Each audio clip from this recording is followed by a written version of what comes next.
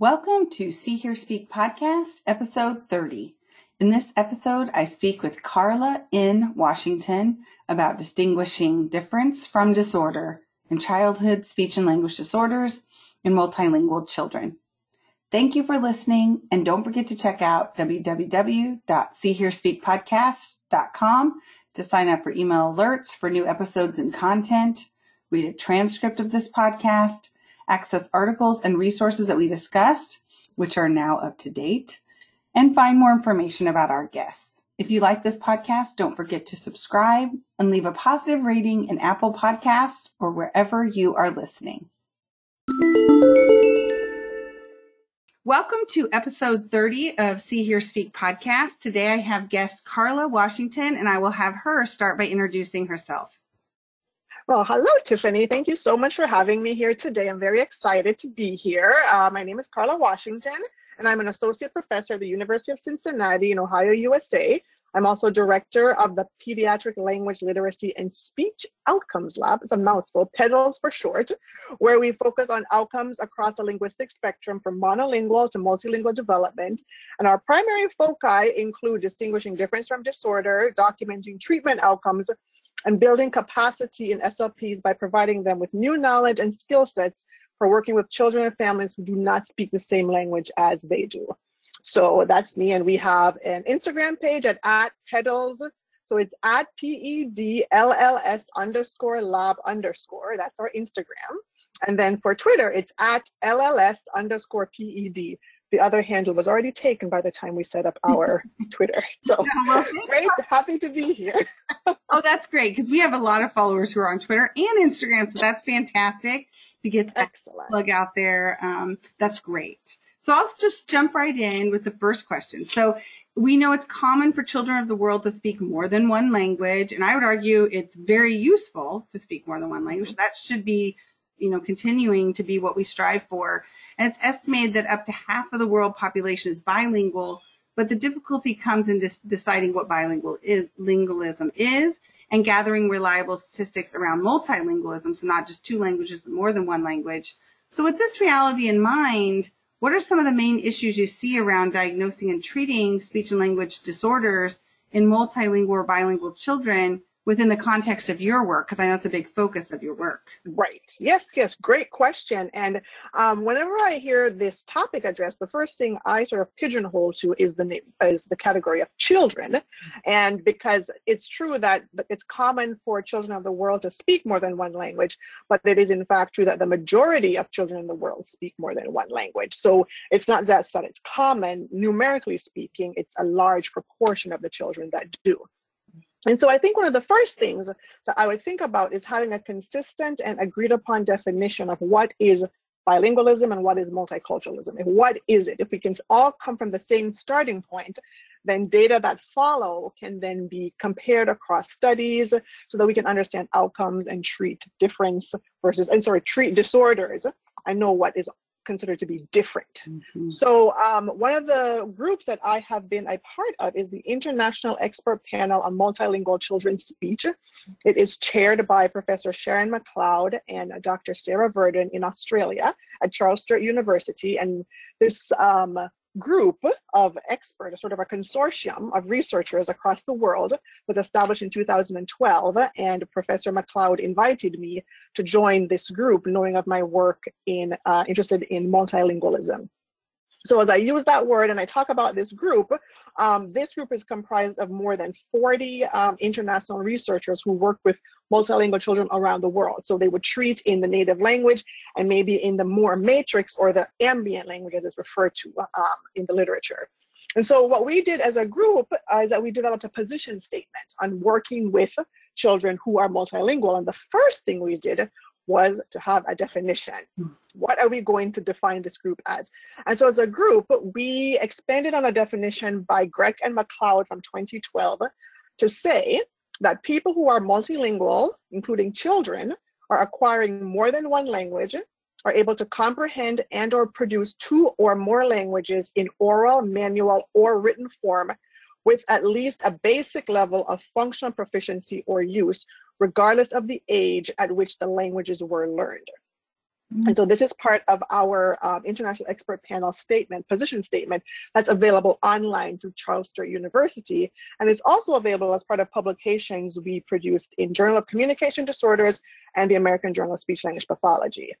So using that definition, it's helped us to have also apply a broader conceptualization about bilingualism to understand language pairings that might be different. So for example, if we have a language pairing like Spanish and English, one is Germanic, one is a Romance language, and we know that how that pairing comes together, the typological properties associated might then be different from, say, a language that I study, which would be Jamaican Creole and English, where one is considered to be a parent language or a historical contributor to the other. So English is the lexifier language of Jamaican Creole because Jamaican Creole is an English-based Creole.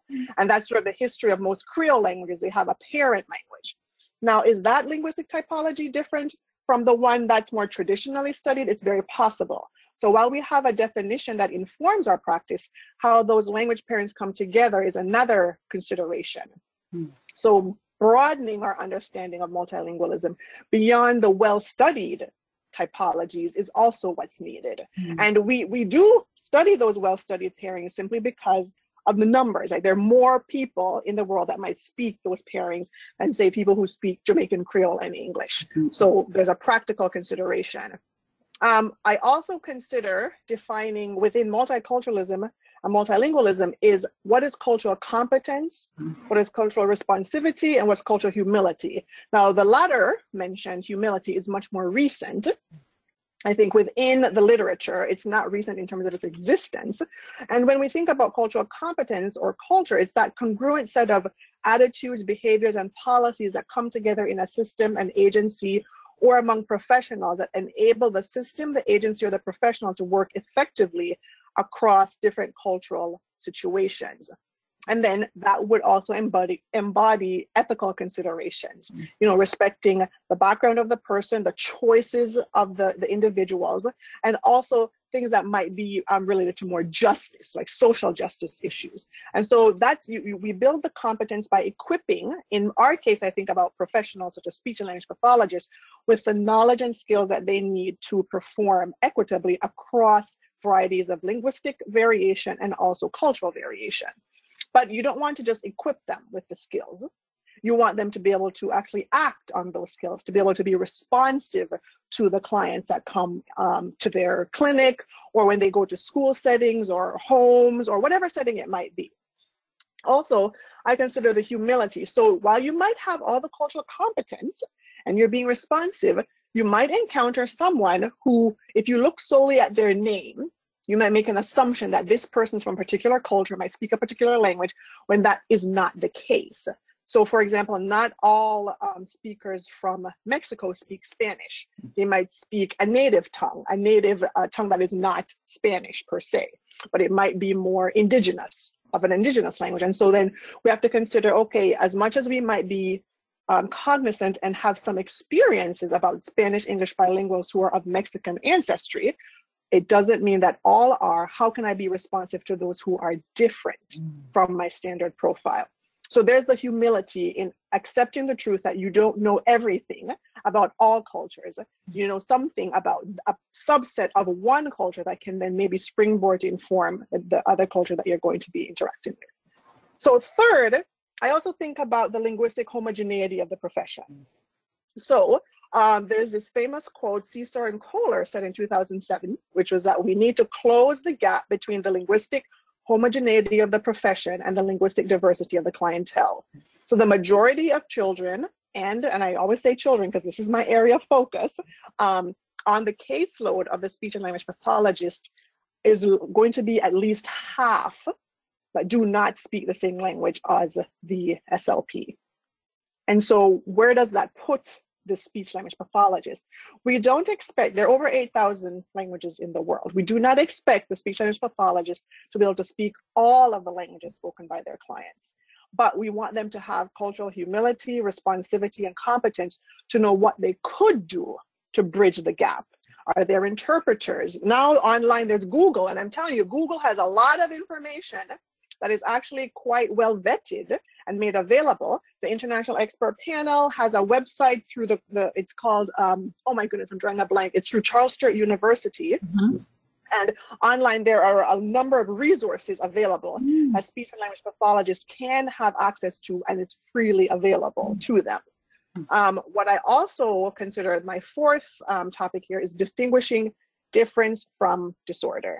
Yes. So it might look the same, and you assume that what in fact might be a disorder in one language is actually a well-formed feature of another language. So how are you going to know this distinction? So if we go back to just understanding what is a difference, it's usually a rule-governed system that deviates somewhat from the mainstream, but the point being it's rule-governed. With the disorder being where the individual has difficulties learning all properties of all languages and not just the language which they're faced with. So it's a key distinction, and with experience, it's going to get better, especially with newer speech and language pathologists. You have those speech pathologists who are working in the area of bilingualism, but in fact, it's only about 4 to 5% of ASHA registered SLPs. Really? That are, yes, it's a very mismatch. I know, it is the mismatch, and I want to make sure I double check my numbers because I did look that up. 8.2% of the SLP profession are from a racial minority. And that was a 2019 year-end report. Wow. And only 5% are listed as having the bilingual skills sufficient for clinical work with the population. What a mismatch.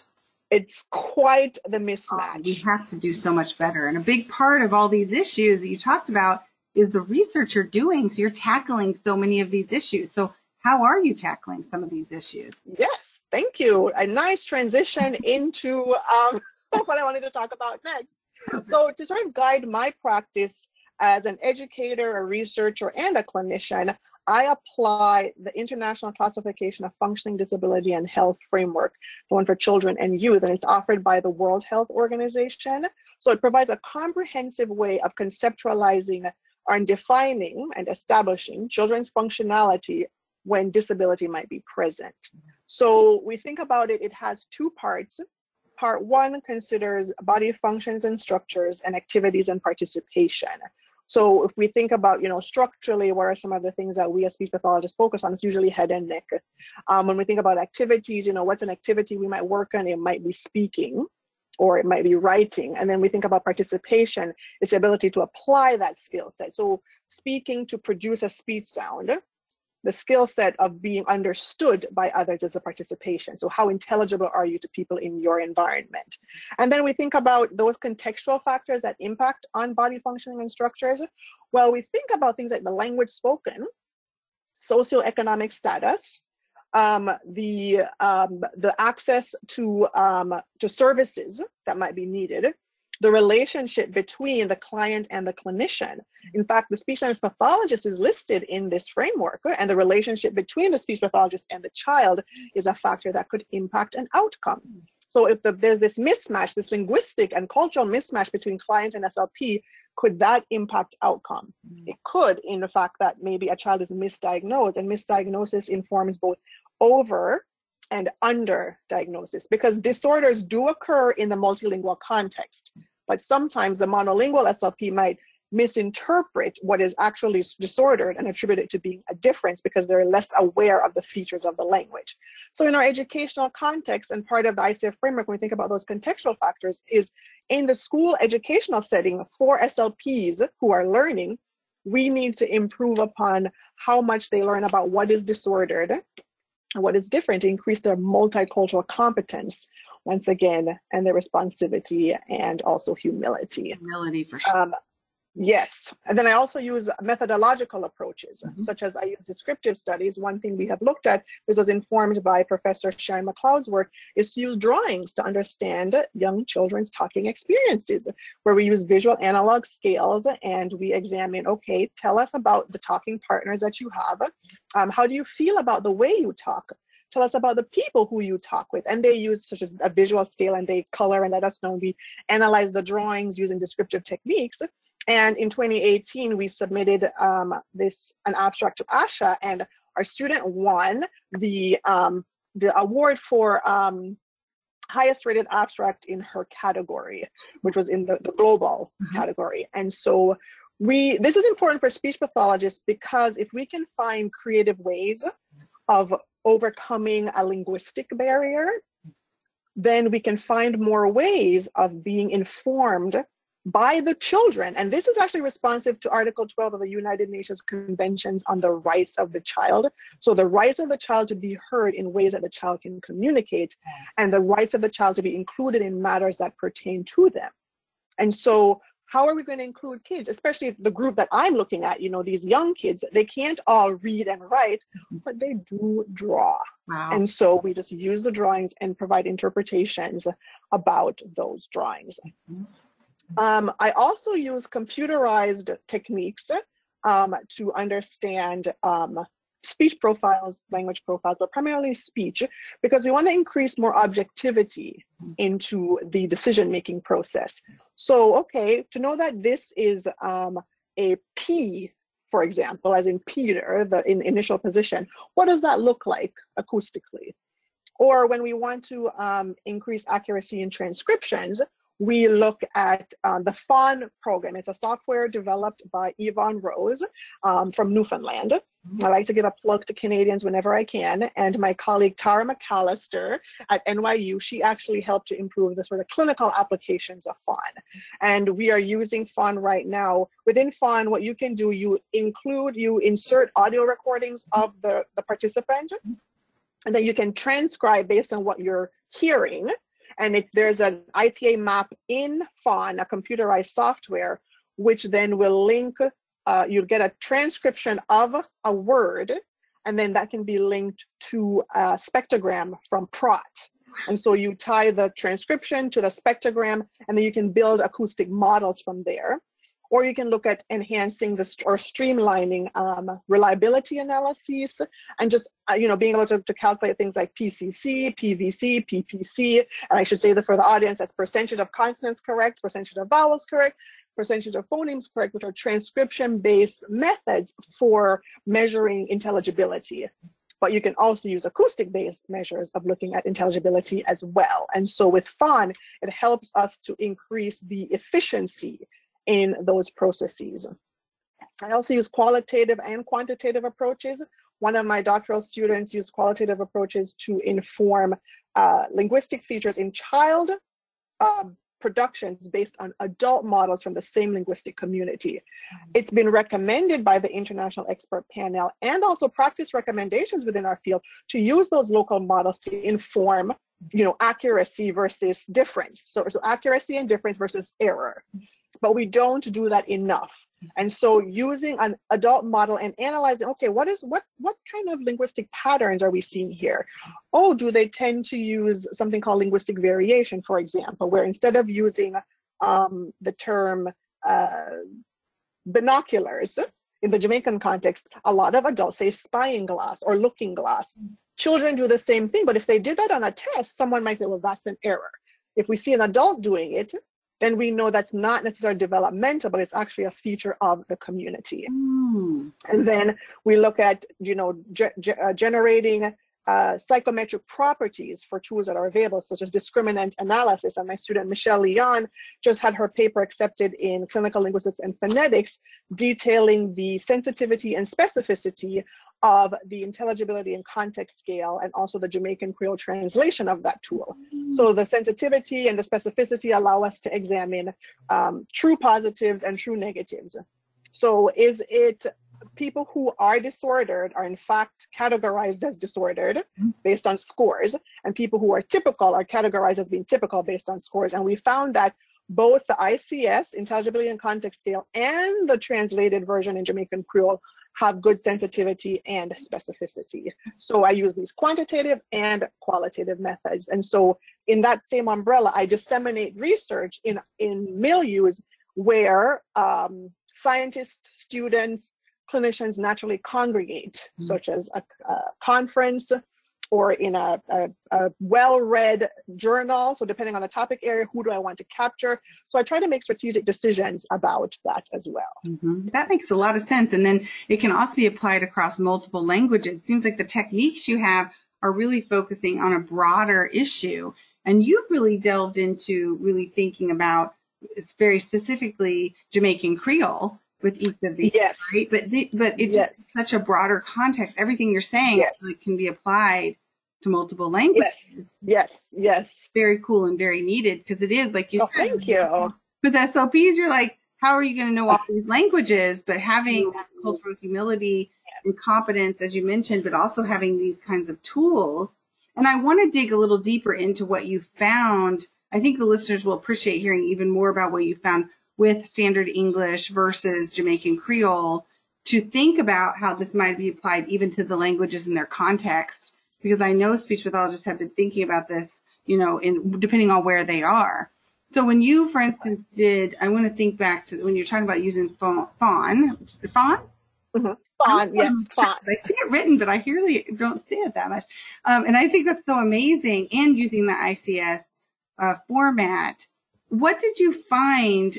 You found good sensitivity and specificity. What were some of the differences that you found? And were they expected? And, what were you? And also, how are you mentioned, of course, I'm going to throw you like 10 questions. So, and then you mentioned that you think about your audience. Is your audience actually in Jamaica, or is it in the States, or both? And then how do you, when you get that disseminated, how is that kind of impacting their practice? Okay, so in terms of, and yes, I glossed over one of the things I do to respond to that first question you asked, is that I do offer an education abroad program, or an international experience program, through my university that brings faculty and students in CSD, in communication sciences and disorders, both in speech pathology and in audiology, to come on this service abroad experience, where they get a cultural immersion, hands-on experience working with children and cultures that's different from the North American, United States, Midwestern culture, because University of Cincinnati is in the Midwest, and most of our students are from that Midwest area that attend University of Cincinnati. And so some of them have never been outside the United States, much less outside Ohio. And so I have taken some first time on a plane to go to Jamaica. And I believe that it's cultural competence can be enhanced in the classroom. It can be, but I feel it's far more effective when we think about experiential learning, where they are immersed in this exchange. I always say to my students, when you see the whites of the student's eyes, you might forget everything you have learned, but don't worry, it'll come back. Have notes with you, make notes. So part of the preparation is that I've developed a course that goes along with the actual trip. And so they have to participate in the course first, where the course is based primarily on getting them ready to work with this population, but having an understanding more broadly about multilingualism, multiculturalism. I talk about the culture we're going to be immersed in is the Jamaican culture, and that one of the biggest parts of the Jamaican culture is not just its language, but the food. And I say the food is very good, and I prepare them. I say bring plastic, elastic waistlines, because there might be a bit of a stretching occurring, because when I go, I eat and they all eat. I go, don't come to Jamaica dieting. That just is not the way to experience the culture. And that Jamaica it's the 4th best ice cream in the world at Devon House. And it is outstanding. And the students, we go there every year. And they get to consume the lovely ice cream. But more importantly, they work with the parents, the children, the teachers, the staff at the school, learning to navigate all these different exchanges. Not everything can be scripted, but because my program is part of a research study, they're all part of my IRB, so Institutional Review Board. So they've all been appropriately trained. And I mean, there's some things you can't really train well. It comes with the practice, and there might be just a natural affinity in some people. Some people might be more uncomfortable in being in a foreign setting. And so we try to prepare them as much with audio materials and videos of the culture, showing how we've done the testing, all the activities, and then how we adapt in order to be culturally appropriate and responsive to the populace. And so I have them understand, what are my goals for this project? So they're team members when we go. They understand part of the aims. I don't tell them all the aims because Yeah. I don't want them testing to an outcome. Mm-hmm. They have an understanding of sort of the gestalt of the project. And 2020 would have been our 8th year going. With COVID-19, all program abroads were canceled. Yes. So we did not get to go, but we have been going since 2013 with students in different levels. So undergraduates, masters, PhD, and AUD students all working together, experiencing peer leadership. So one day you're in charge, the next day you're taking orders. So I mix the roles so no one becomes too comfortable in the one role, and they're all learning from each other. Having audiology students as part of the experience has improved how I actually collect audiological information about the populace that I didn't think about doing before. I'm thinking, oh, right, I probably should have done that. Why didn't I think of that? So each cohort that comes informs changes for the next cohort, and even in the current collecting of data. So that is one other aspect. And in part of that research, that's how we actually translated and validated the intelligibility and context scale, with one of our students having been awarded a Spark Award from ASHA to validate the Jamaican Creole version of the ICS intelligibility and context scale, which is freely available from that Charles Sturt University website. Multilingual Children's Speech. That's what it is. Multilingual Children's Speech website. I'll put it on the resources for sure. Yes. And it's freely available. And what's unique about this particular version of the ICS in this language, because it's actually translated in over 60 different languages. Jamaican Creole is one of the 60 different languages. And we included an audiological component. So it's available audio to be listened to and then completed in pen and paper format. With the help of a clinician. We did that because Jamaican Creole as a language is actually historically oral. Versus the English, which is the language, the lingua franca of the nation and the classroom, has a historical written tradition. So because of the disparities between the language, and as a researcher, you try to eliminate the confounds and you equalize anything that might be an extraneous factor in influencing your outcome, I presented both the English version and the Creole version audiologically. And this was the first time this was ever done for the ICS, and represented a deviation in this methodological approach.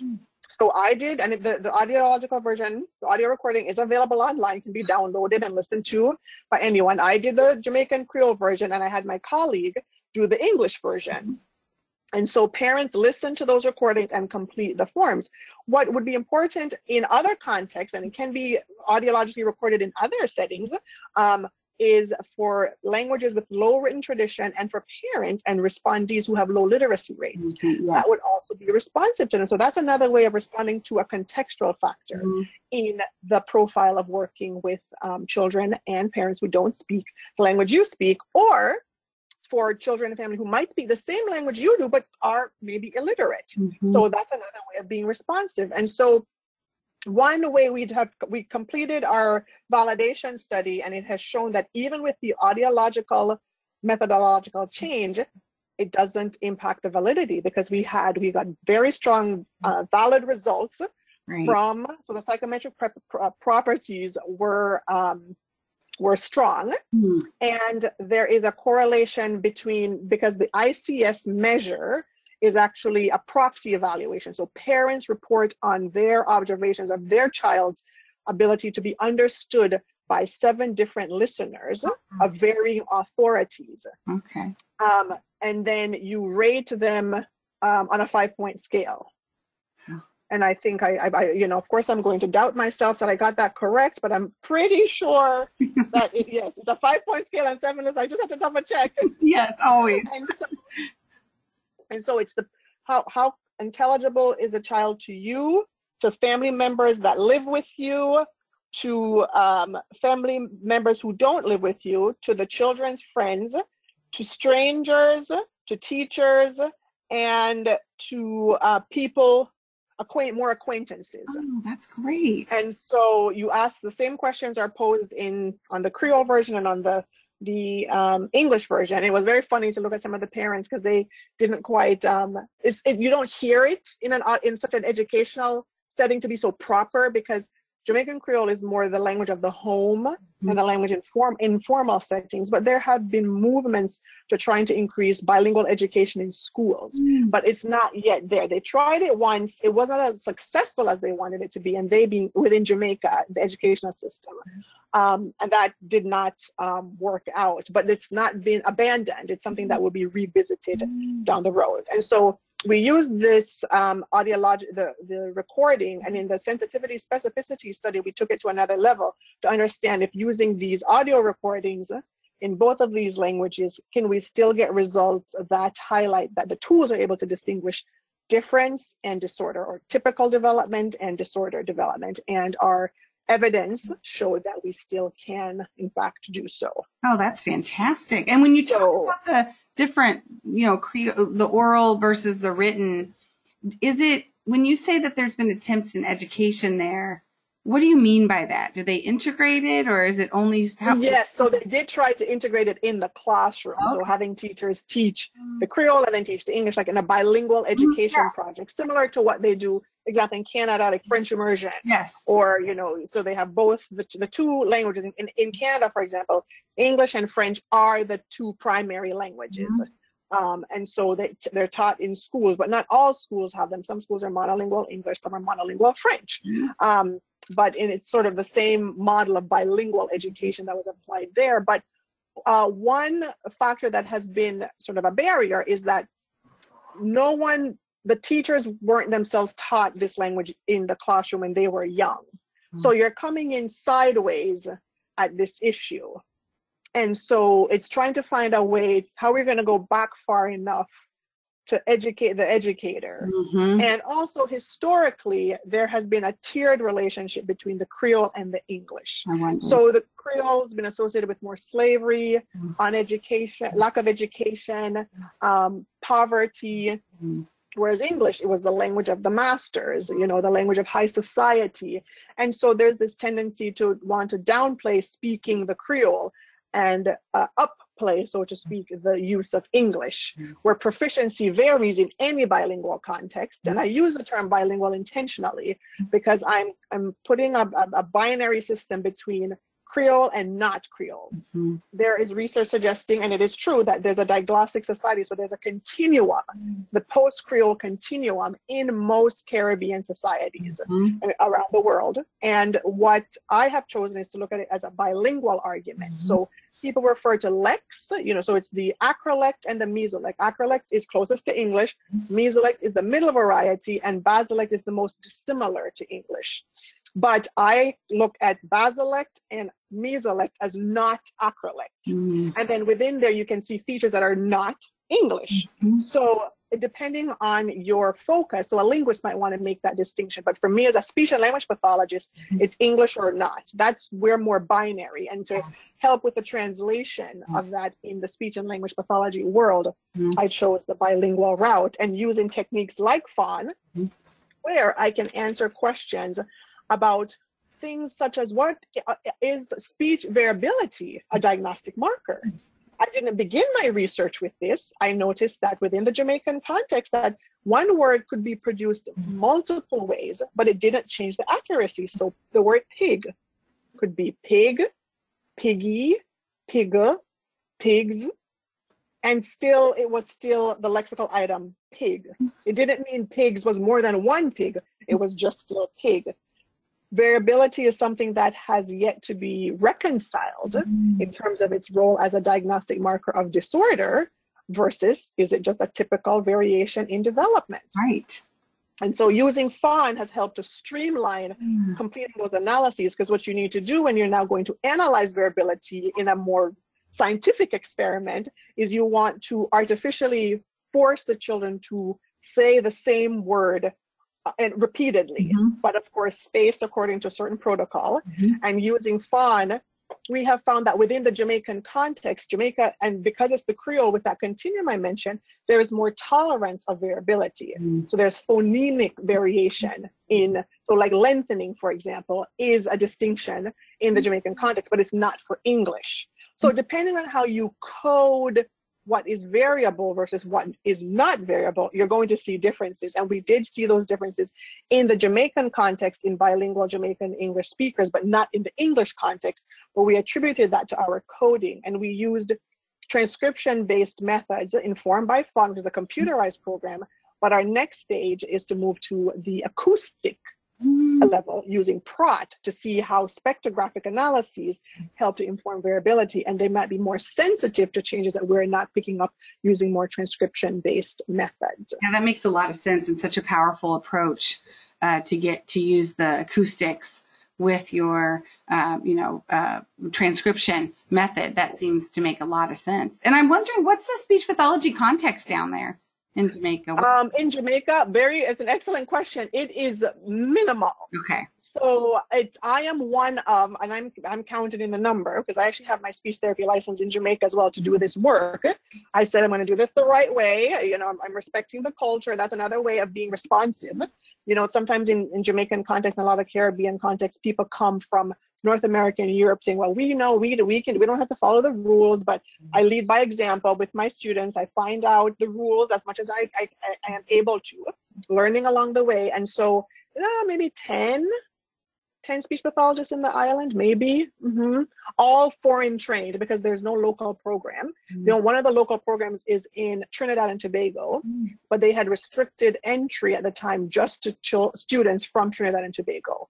And so there have been talks about getting one in Jamaica. It has not yet happened, but the talks have not yet been abandoned. But so yes, it's very, very small. So services in the schools, the model that we use in North America, it's not there. It's more under Ministry of Health. It's more of a health-based model. And I think what they're trying to do is move closer to education. Model. When I went, I had spoken and I talked about the ICF, but I say it's mine. It's not mine. It's the World Health Organization's, but I do apply it. And the benefit of, because what the International Classification of Functioning Disability and Health, it's a mouthful, applies a biopsychosocial model, which incorporates medical and social, because the medical does relate, but it doesn't always have to be linear. So if we think about someone who had a laryngectomy, for example, and this is a female, you removed the larynx because it had the cancer or part of the larynx, and now they have to work on having speech therapy to reproduce their voice. But now the voice quality is not as good. They might sound more raspy and more male. So medically speaking, the cancer is gone. But when you think about how well they're participating, it's very low. The restriction is that they feel very self-conscious about how they sound. And so they participate less with others. So this model helps us understand it's not necessarily this linear, it's a multi-directional way in which contextual factors can impact on participation and body functioning that could result in two people with a same medical condition having very different outcomes. I think that's a really important approach to use. And I think it's not used as much as it could in the language disorder aspect, childhood language disorder. I know myself, even being at a rehab institute, it's used more, more readily, but my students apply this, and I love the work you've done in this way because it gets at using this functionality and thinking and applying it more to childhood language disorders. It seems to be so critically important to do that. Oh, thank you. Thank you. And I'll plug that ASHA, it is the framework for the scope of practice, both in speech pathology and audiology, but not many people realize that. I'm always tooting that horn. I plug that in there, and it's been adopted by multiple associations in speech pathology around the world, Australia, Canada. So just as an example of other places that have already adopted this framework for their scope of practice. I think that's really important. And one of the things I hear you saying too a lot is about getting your work out there and getting it accessible. And one thing I noticed when I was researching what you are up to, so many things you're up to, is that some of your materials were on the Leaders Project site. And I wanted to draw attention not only to those materials, but also about the Leaders Project. So can you tell me more about the Leaders Project and how this relates to your work with Jamaican children? Yes, so the Leaders Project is a website. Its developer is Dr. Kate Crowley at Columbia University. She's a speech language pathologist, but with also a degree in law. So she applies law to this area of speech pathology, and she has worked across the spectrum, she has an education abroad program that she goes to in Africa, and she works with cleft palate training, providing resources to increase the sustainability of services there. So she partners with doctors, sort of similar to a Doctors Without Borders application, and she also takes students to increase the ability of local practitioners to support speech and language within their own community, sort of a more organic experience. And one of the tools that she uses is the speech language assessment materials, the SLAM cards. And the way in which I have been able to collaborate with Kate, Dr. Crowley, is that I approached her because I was interested in documenting narrative competence in the Jamaican context from the lens, of course, of a speech and language pathologist. And I didn't really have any resources that I had available to me that I wanted to be able to use. So I thought about what was already there. I go, do I need to reinvent the wheel? We have to be responsive in that I shouldn't use materials that the children aren't going to be able to respond to. And so when I approached Kate and I saw these pictures and we talked, she was so helpful. They were willing to adjust the images so they looked more like Jamaican children, and that they included Jamaican artifacts like the Jamaican flag. And the storyline, there's one about a bunny in a classroom, which is something that Jamaican kids have. In the one school we go to, for example, they have a turtle. Oh. And they do have rabbits too that they use. So I knew that this was an ecologically valid artifact in terms of the storyline. And then the other one for English that we use is, you don't bring a dog home. No dogs are allowed inside the house in Jamaican society. It's not as cultural here to have, the dog on the bed as it is in North America. And so that concept wouldn't be foreign to the children. So also my colleague in Jamaica, Professor Hubert Devonish, was able to translate the items for the Jamaican Creole story into Jamaican Creole, so that then we use that when talking to the children. So they heard the story in Creole, which is, a bunny goes to school, versus hearing it in English, which is a dog comes home. So the same child, we did a within language and between language comparison using these two different stories. And what was different, and so Kate was willing to help with the drawings and making those comprehension questions available. So those are the questions that were translated in the Creole context. We didn't only want to look at accuracy, we wanted to look at how well the children were able to respond to questions of varying complexity. So we used the Marion Blank question hierarchy, which has not yet been used really in looking at some of these well-published studies looking at narrative competence in bilingual contexts. And so we wanted to get that out there. And one of the limitations we had was that we did not consider storytelling per se in Creole. It was a storytelling task based on a story we translated, but we were interested primarily in more the story grammar elements, because in Jamaica, the language of the classroom is English. So we wanted to know, are the children prepared for that English requirement in the classroom setting? So the next level of our study will be to then consider the storytelling within a Jamaican story, because Jamaican Creole has that African influence from West Africa.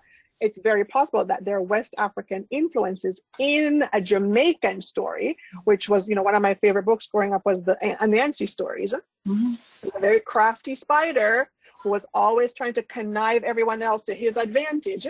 And so that's more of a West African story. There's a similar concept that there's a moral applies in almost all stories around the world. And when we think about story grammar elements, generally speaking around the world, they are similar. So, and then in some settings, the children, based on the context therein, might assimilate more to that story grammar element. So we felt that there was still some face validity in our approach, but naturally it's a limitation in our study because we did not also include that. But that's been the extent of my involvement with the Leaders Project. I hope I did it justice. Oh, yeah. I can provide the resource to it, because there are a lot of, and these, I should say, they're freely available on the website with the questions, and they're different stories and comprehension questions that accompany them. My colleague Carol Westby was the one who helped us code what was the complexity level of the comprehension question. And as you know, Carol Westby is well known. Yes. She works on narratives across different cultures. And so I was very honored. Oh, that's great. To be part of this experience. It's such a great resource. When I was looking through it, I mean, I had heard of it, but then when I really looked through it, I was like, wow, this needs to be showcased. And I know a lot of people know about it already, but I'll put it into the resources because it is a really important resource. Great. And I know you talked about your favorite book, but I want it before I'm looking at our time. I want to be mindful, but I do ask every guest 2 questions. And I have so enjoyed this conversation, and we've talked about so many different things, but I do want to ask you, what are you most excited about right now that you're working on? Okay. Oh, there's so many things I'm so excited about, to be honest. It's just, you never know as a researcher where your career will take you. And my dissertation training had nothing to do with diversity. It was with specific language impairment in monolingual English speaking, majority Caucasian grouping. And I happened to observe a child in a clinical context who was from Jamaica, who was almost going to be misdiagnosed. But my supervisor, knowing I was Jamaican, invited me to come and said, wait, aren't you from Jamaica? What's going on here? And that sort of planted a seed. And then I started thinking about it. And then when I came to University of Cincinnati, I included that as one of my, my areas of study that I will be offering, not knowing it would actually become what it is today. And so in thinking about what I'm excited, we recently were awarded an NIH grant. Oh, congratulations. To examine this. Thank you very much. To examine the how the diagnostic contribution of variability in speech sound production. Is it a diagnostic marker? And we're comparing monolingual children to the Jamaican children. And we're looking within the Jamaican context itself, between Creole and English. What does the variability tell us? And I'm very thankful to my colleagues, Anna Sosa and Toby McCrae, who are consultants on this grant, who made their data set available for the monolingual comparison, and to Tara McAllister at NYU, and also Daphna Harrell, who's our statistician, who will then, work her wonderful ways with the numbers and tell us what we have found. And right now we're waiting before we can go back to Jamaica again with the COVID-19 that occurred. So we're in a little holding pattern right now. But I'm gonna say they're gonna find that vaccine, and we're gonna get to travel again. And so I'm very excited about doing that. And does it start now, Carla, or did you have to put it on hold? Well, actually, no. We got the grant last July. Okay. And we were supposed to travel in March to Jamaica, March of 2020. And so we have other data that we have collected that we can start to sort of analyze to have an understanding of the contribution of variability as a diagnostic marker using the FAWN program. But then we're also going to use acoustics, looking at duration. And this is where Dr. Toby McCrae came in, giving us some protocols that we could follow to answer that question. And so NIH has said, keep doing what you're doing until you can. And they've been, the NIH has been very supportive. Institutions are working together. Anyone collecting human subject data right now are pretty much right. Some projects it depends on the timing, right? Like some projects are luckier than others in terms of timing. It sounds like maybe yours was a bit, it's unlucky in the sense that you were getting ready to go, but maybe lucky in the sense that you hadn't already been in the middle of it, Right. No. We already have a lot of data collected. And so I have 3 doctoral students going into their final year, and each of them will be focusing on 3 different projects using already collected data from the Jamaica project. Right. And so one is looking at functional communication, which is basically using your speech and language skills to be included with others. And we're using the intelligibility and context scale to look at functional speech. And we're using a measure called the focus on the outcomes of communication under 6 that looks more broadly at functional communication across different areas. And so we're looking to see how is that related to speech sound production. Does it inform the profile? We don't know a lot about functional communication, even in monolingual children. And in well-studied bilingual pairings, we don't know enough. So in understudied pairings, we know even less. So we're hoping to fill that gap, improve that knowledge base, my other student, Michelle Leon, so that was Leslie Kokotek. Michelle Leon is going to be building acoustical models to see how a variation in speech at a single word level, in terms of what I described earlier about how the same word can be produced differently, how it can inform difference and disorder in bilingual context. And then Rachel Wright-Karam is looking at using how adult models from the same linguistic community inform alternate scoring procedures. So can we devise alternate scoring procedures based on adult models so that when we look at those boundaries for what is average, what's below average, is there movement when we have adult models versus when we don't? So is there a change? And so she's looking at that as well as cross-linguistic effects between English and Creole. So I'm having all this excitement, and we've applied the Index of Productive Syntax, which is a language analysis tool to understand morphosyntactic development in a bilingual context. And our study was which was published in LSHSS last year, was one of the first to look at applying this model, this analysis tool, in both languages spoken by bilingual children. It's been used in a monolingual context for children who do not speak English, in bidialectal context where children speak variations of the mainstream, and in bilingual children, but only looking at English. So we have found that it can be appropriate because it doesn't actually bias the child. And in fact, it takes into consideration code mixing. It doesn't count against the child when code mixing occurs, which is a naturally occurring phenomenon of being bilingual. And so we have this tool, but what we did notice is that not every morphosyntactic structure is used well by all of these children. So modifications are needed. And so it was just very wonderful to see that we had a tool with a structure. It's a psycholinguistic model, applied psycholinguistics, available from Dorothy Scarborough.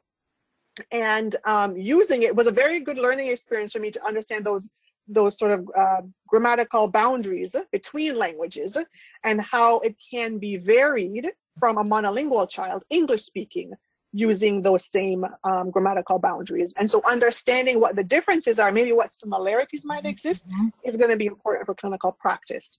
So we made recommendations in that paper about how it could be applied to this population of children. And also, I think you do you have a piece coming out in DLD and Me on functional communication? Did you write a piece there?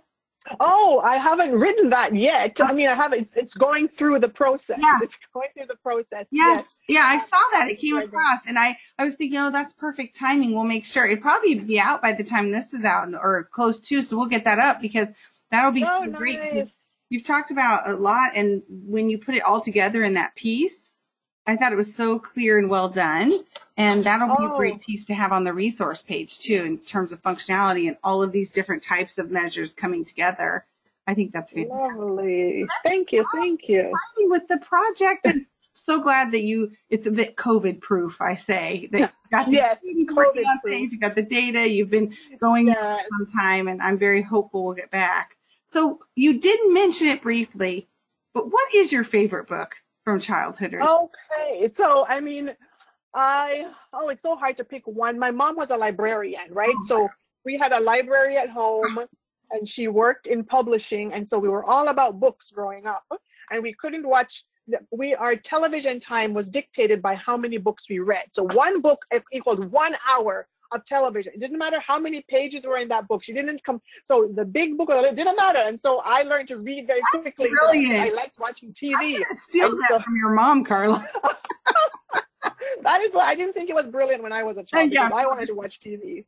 And so I remember my mom would read us the Anansi stories, and rather than just read it, she would act it out, and we'd sit and we'd dramatize and role play. And so in my mind, the Anansi stories were very fond memories of being together with my sisters and my parents. So I really enjoyed those story times. And also, I have to say, my mom also had us read the Bernstein Bears. So there was always an experience of, going to the dentist or negotiating and sharing. And so she would always use them as this sort of moral compass guide about these different ways we should learn to behave. I'm thinking, Mom, they are not even real. Why are we thinking about how bears and bears can't even talk. Why are we even thinking about this? I do. Oh, I think your mom and I are really connected because I have to say I use the Berenstein Bears too. And when we were moving here from Nebraska several years ago, I got the Berenstein Bear moves, you know, and then when my son was going to kindergarten, Berenstein Bears go to kindergarten. The dentist, I'm with it. I'm like, oh, there you go. I will have to tell her. And then the other book that as I grew up, I really enjoyed Nancy Drew and Hardy Boys. Oh, yeah. And so I feel like picking a favorite story is hard because each of them sort of represented a time in my life that I can then relate back to. And so if I were to sort of say one group of books, that would be what they are. That's awesome. Well, I have to say it's, you know, I ask everyone this question, but I've avoided it myself because on my first website, I wanted to have something unique for each student. And I asked them to give me their favorite book, but I never chose. And then I finally had to commit. I was with you on the Nancy Drew, and I've, you know, reluctantly committed because it's really hard. But I can't help but ask people because I think it's such a critical period of childhood, and then also just you know, even now people have their favorite books they like, you know, and they go back to. Yes. I appreciate you going out on the limb and choosing a book is very helpful. Well, Carla, what an amazing discussion! I cannot wait to share all of this great information with the listeners. Oh, thank you. I really appreciate it. And I'm really hopeful you'll be back to traveling to Jamaica sooner than later, for sure. Yes. Thank you. And I thank you so much for this opportunity to talk about this. And I feel very blessed by what I'm doing. They say if you love what you do, you never work a day in your life. And I have to tell you that I feel that I don't really work at it because I really enjoy it. It makes me happy to do this work. And so thank you very much for allowing me to be able to share this about the work that I do. So thank you. Thank you too. Check out www.seehearspeakpodcast.com for helpful resources associated with this podcast, including, for example, the podcast transcript, research articles, and speaker bios. You can also sign up for email alerts on the website or subscribe to the podcast on Apple Podcasts or any other listening platform so you can be the first to hear about new episodes.